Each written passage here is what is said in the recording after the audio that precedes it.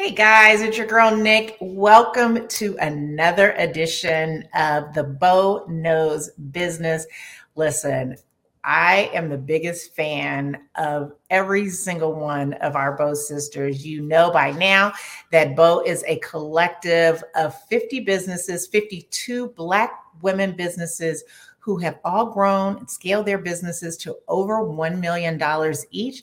They are coming on here, sharing their stories, telling about their childhood, their influences, what really helped them on their road to entrepreneurship.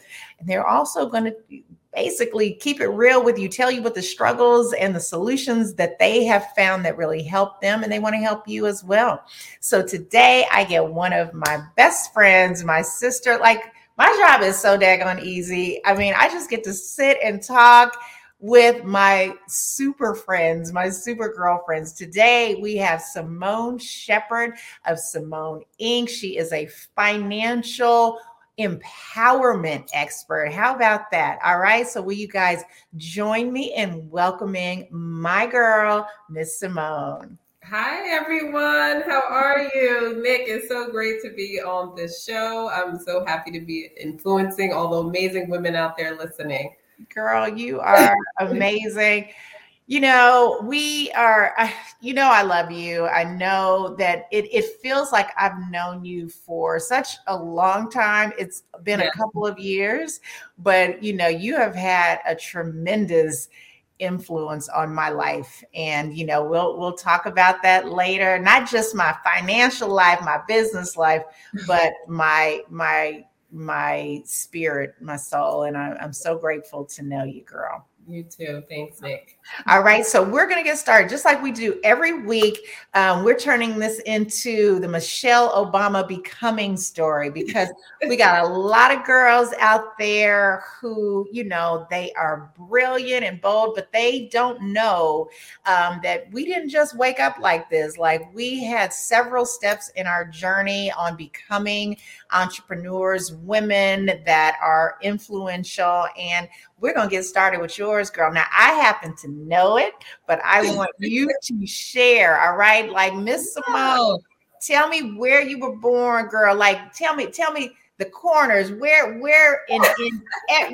go back to the beginning. Where little Ciemone, where did you play, girl? Tell me how you were rolling back in the day. Oh, wow. Little girl, Ciemone went to Catholic school, actually, as a elementary school, St. Joseph the Carpenter in Roselle, New Jersey. So we were just private school kids, right? Both my parents grew up in the inner city, and we were able to just come out of that situation. My dad being an accountant, 40 years, my mom an entrepreneur.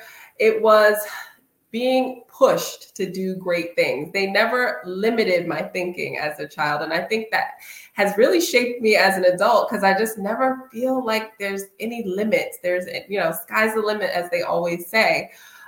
So I did live half my life in Roselle, New Jersey. I went to private school, and in public school, I was one of the first African Americans in my elementary school. That's so crazy when you say that story. You, if I may say, fabulous and 40, I don't think of integration as being, beyond, I'm 50, beyond my generation. So, that's always an interesting, that strikes me, that you were you were one of the trailblazers in your community, huh? It was not very diverse, but I honestly feel like that helped me in this industry that I am in today, right? Because there are not a lot of minorities. And I feel like whatever room we go in, we have to feel comfortable in, right? How did you feel in that first room, though? Like, we know the iconic picture of Ruby Bridges, going in. Yours probably wasn't that dramatic, although one of our Bo sisters, her father was one of the sheriffs that would escort Ruby Bridges, girl. Oh my goodness. Wow. It's so incredible. So I definitely have that in my brain. But like, how do you remember being a child? Did you experience, was it a hurtful experience? Were they welcoming? What did that do for you as a young girl? I think it helped me to brace my uniqueness. You know, I was a tall, skinny kid with a lot of blonde hair, blue-eyed girls. And I really, honestly, as a kid, felt that I was the most beautiful person in the room. You know, I always was encouraged by, you know, my mom, my dad, that you're just so beautiful. You know, I attribute my work ethic definitely to my mother, because I probably was the only fifth grader coming to school with a briefcase and a suit jacket. What up, girl? Little Simone. I love it. Oh, you never told me that, girl. I was definitely a diva. I look back at some of my school pictures, like, why am I wearing a business suit in fifth grade? Now, did you pick it? Sorry, I'm already breaking my rules of talking over you, but girl, so did you say I want a suit, or did mom say, hey, girl? Mom, she was an Ivy League. She went to Smith College, and she always prepared us for excellence. You know, that's one thing I will always say. She prepared us to just go out there and be great. You know, our appearance made a difference. And when you show up, you show out, right? And I know that's right. You gotta give me a picture, girl. I need a daggone picture of you. I will send it. I felt, you know, like I said, always had that, you know, mentality of just, you know, there's great things out here. You know, my dad, I mentioned being in financial services and accounting for 40 years. You know, I, at 13, had my own bank account and it was forecasting and budgeting. So I think that prepared me for the industry that I was in. And personally, it wasn't a racist town. I didn't feel, you know, that I had a childhood that was abusive with other children, bullying. It was a childhood where I felt like I was the best person in the room. I was unique. And I felt like whatever room, again, that I'm going into, I belong there. And, you know, I never felt uncomfortable. And it helps me now in the future, because I'm in a lot of rooms where I'm the only one and I feel no different. You know, I have value. Right. I know my value. I know I belong here. And that's what that taught me at that age. I have value. I know I belong here. And that's where I feel today. Well, let me just tell you. So this is our 6th interview in the series, right? And I keep using the analogy because there are a lot of similarities. You guys are each giving me pearls, and each of those pearls there are a lot of the same strands are running true.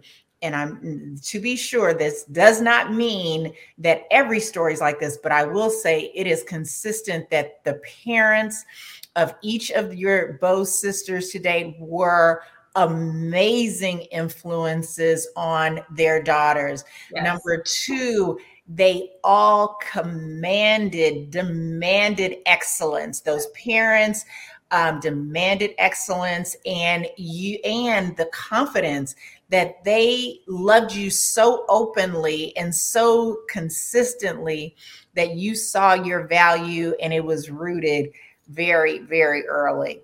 Yes, that's exactly what it was. And I am grateful to my mom and dad, because, you know, they never limited my thinking. It's like, I can do it, you know, and they're like, you can do whatever you want to do. There was no boundaries, right? You know, no limit soldiers. I value that. And it has definitely shaped me today that, you know, if I dream it, I can do it, you know? Girl, well, listen, I get that sense. You have emblazed in my consciousness you with a daggone briefcase as a child. Great. That's for life. I'll send you the pictures. Can't wait to see that. All right, so that's your first chapter. And I get it. And I keep telling my Beau sisters, you all are not just helping people with their business. You're really helping them as people. You're helping them be better parents. So that when we, you know, one of our sisters said that her parents were like, you get money for A's. You can do whatever you want, but you must get A's. The other ones, the same thing. This striving for excellence. So we know what your childhood was like. Now, tell me what your first career step was and what that transition into entrepreneurship. What was the thing that made you step out on your own? Honestly, it was time. I really don't think I'm employable. Right out of college, I got into the network engineering space, and I recognized how much time I had to spend behind a computer. I had no social interaction, and it was lonely, days and hours, working. And granted, it was great pay, but it was a turning point for me when I could not take a long lunch break. I had to get back by a certain time. And I recognized that I just wanted to own my time, Yes. and what is the value of that? Yes. What are you selling your time for? I would help bring on large clients as my career progressed. And I realized too that I could do the same thing that I'm doing for others for my own business. So I immediately, took a risk and just started my own company because I knew the same effort that I put in for anyone else's business that I could do it for my own. And it was boring, the network engineering space. I just, it was lonely just all day and night and just emails and just hours and hours that you really do sell your time. Yes. And that was what drove me to say there has to be a quality of life behind a career. And if you're not passionate about what it is that you're doing and you're doing it, just because, it's a good income and you really are not happy, there's no better time to take a leap than now, right? Because we cannot get back our time, right? No, we can only go forward. So that's what I felt. I felt at the age of 25 that I couldn't see myself doing this for the next 10, 20 years. It was not something that I was happy with doing. So tell me, I 1000% understand it. It takes me back to when I first met you. We really were kindred spirits. We met at a conference, a WeBank conference, and we just had this deeply a soul connection experience. But you shared with me again that how you have always had a great appreciation for your time, the quantify that, how that is currency for you. Now I love that. It is a pearl. It is something that I believe sets entrepreneurs apart, because some people value security more than time and diversity that you get in the time, right? So I really think that you've given us a pearl there. Now tell me, insurance, that was your first very, very successful business with your husband. How does one start down that path and not only get in that path, but create a multi-million-dollar business out of an industry, as you alluded to, that is very, very competitive, very, not Black women saturated. I won't say it's friendly or not, but it is not saturated with African American women. How did you get in, and tell us, because I know the story of how you saw it before it actually existed. Right. Well, you have to be able to take information in, right? And I didn't jump in the industry thinking I knew everything, but I went out and looked for mentors, and I went to seek people who were successful in this space. And I took time to just absorb and be a sponge. And for me, it's being able to operate as though you are already successful, right? So every day I knew you had to obviously bring on clients when you first start a business, but I knew it was experience that you needed. So going after one of the largest contracts that I got, I had a foundation to start, right? Because I had the knowledge, I had the tools. But the experience was also a challenge when you're starting out, which a lot of business owners I know have that same issue. But if you go in with confidence, like you belong, and I remember going up against the largest contract that I had for my business, I was competing with the 5 or 6 of the top companies out there. What I did was very different than most people, was thinking outside the box, right? I actually flew my underwriter with me to the meeting to actually discuss the proposal. Right. It was something that they never saw happen. You know, underwriters are usually never leaving the right, office. girl. They're in a little cave in the back of the banks. Whoever do you know when you go to buy a house is bringing the mortgage loan officer or That's the underwriter with you. So I had a great rapport, and I knew I wanted to set myself apart. And that was key to winning one of the largest clients that we have, was just thinking outside the box and positioning your resources, right? Because when you think about it, you got to learn to set yourself apart from everyone else. Yes. What can you do differently?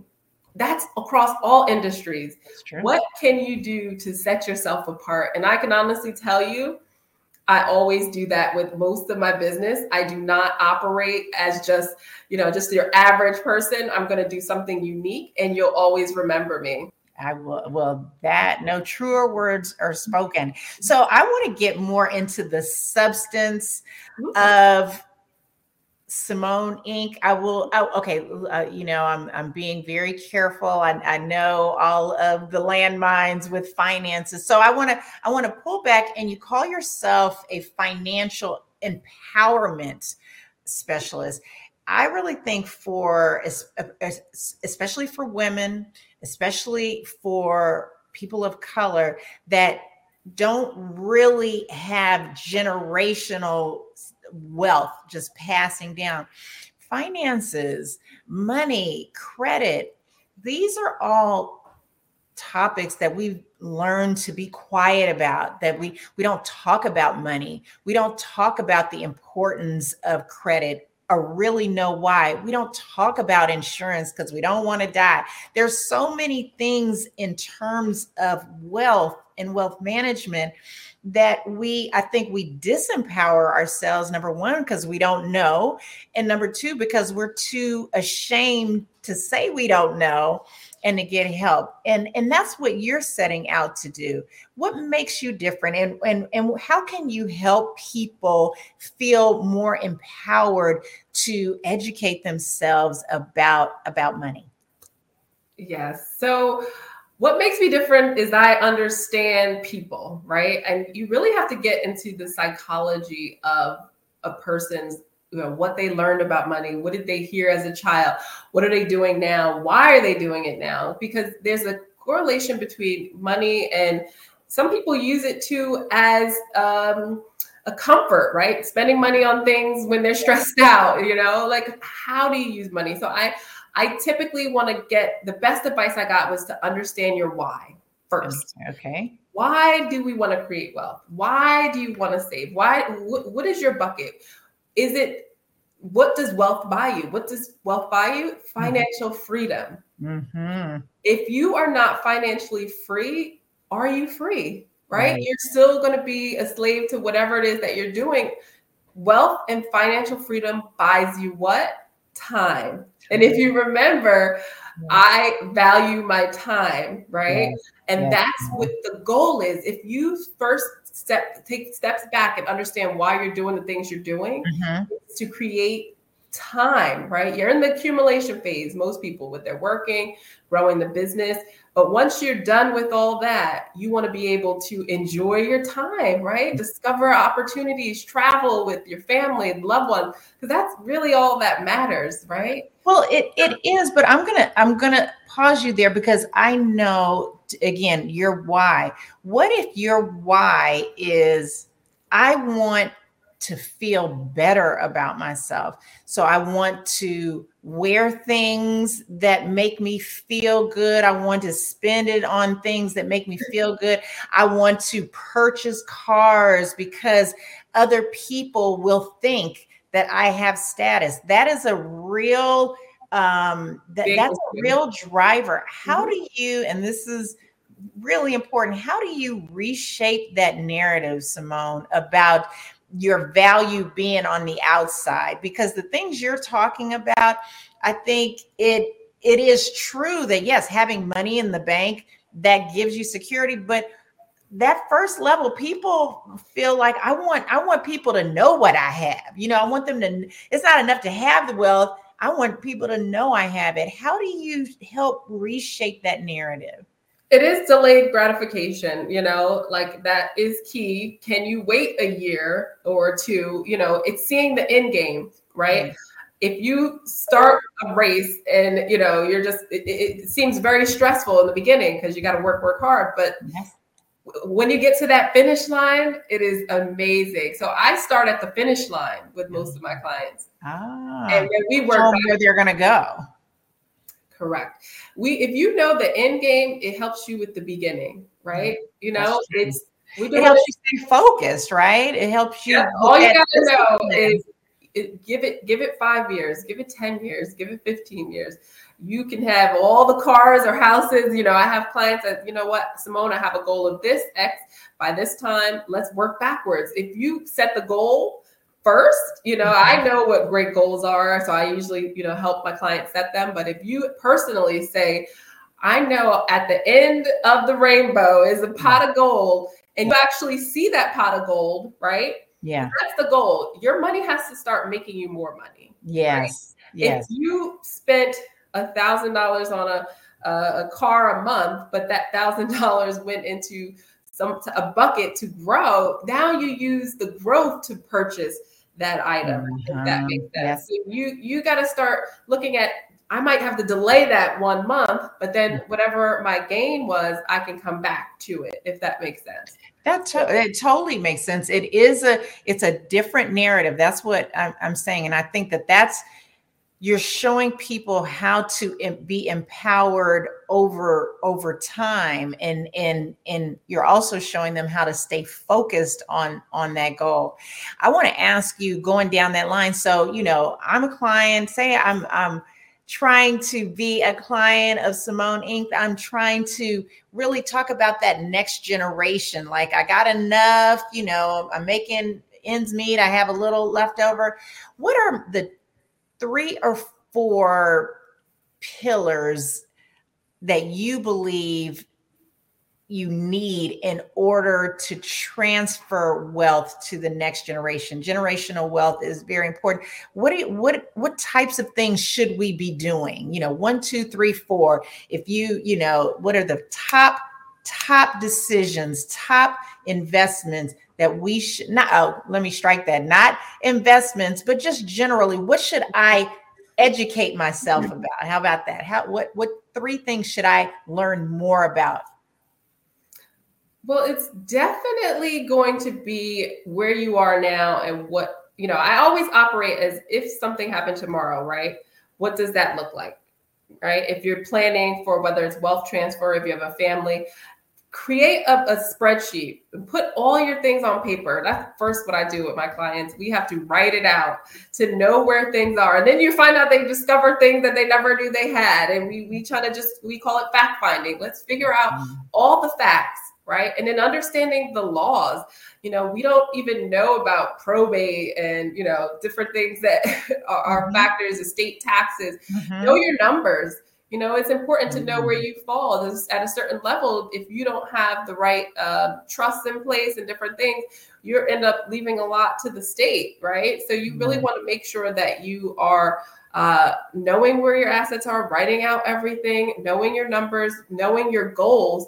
It's just like you set your business goals, Nick. When you write out your business goals, you have to have the same type of energy for your financial goals. Yes. And when I work with my clients, it's kind of like therapy sessions a lot of times, because people have unpacked a lot of things from their past that you got to understand. I was with a client and she said, I had my mom and dad always told me not to do this. They were always spenders. I like you said, fancy things. And I just, spenders. Some people just are spenders.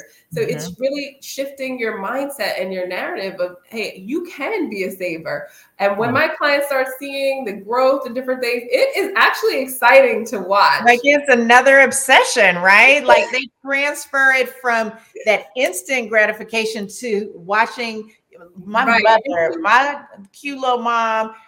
She worked for 40 years. She had her 401k, and I said, you beat the game of life. Like, She put her kids through school. She's able to retire. She was able to help my grandmother who recently passed in her older age and still has wealth, because of watching her 401k grow.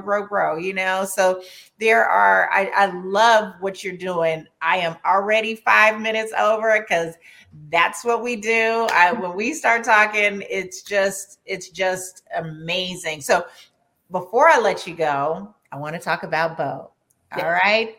So tell me, I've asked each of our Bo sisters, why did you say yes to this crazy idea, and what are you getting from it? What makes Bo and the women of Bo so special? Wow. I love the sisterhood that you created. And it's just the authenticity, it's genuine connection that, a lot of groups who genuinely are intentional about working together, sharing businesses. I mean, throughout the day, there's just hundreds of connections happening and business opportunities presenting themselves. And it's intentional. That's really what I love about Bo. We are intentional about supporting each other in our business growth. And that is the main reason why I love being a part of Bo, is just watching this sisterhood blossom into amazing women that we can, bounce ideas off of, grow our businesses together. I love fellowshipping and traveling and doing things with each other. Because again, it's like, you guys, we're all like the sisters I always wish I had, even though I have a sister. Hi, Brittany. But that business sister, it's great to talk about, love and relationships and community service. But when we make it a priority to make money together, wow, I mean, that is it is a whole different thing, and I'm just so grateful that you said yes, that you are helping on our leadership team, getting the word out, and just being just an all around great authentic person trying to help not only our sisters but our community transfer wealth and get wealth. Get that money, girl. Yes. See money. I love it. I love you, girl. How can our friends that are watching, I know they're going to want to know more. How can we stay in touch? Well, you can visit me at www.ciemoneinc.com. Awesome, girl.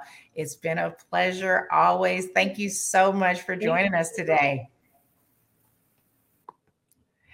And that concludes this edition of the Bo Knows Business. I hope you enjoyed our conversation. We really talked about some key issues with wealth, empowerment, really reshaping the narrative about money and wealth.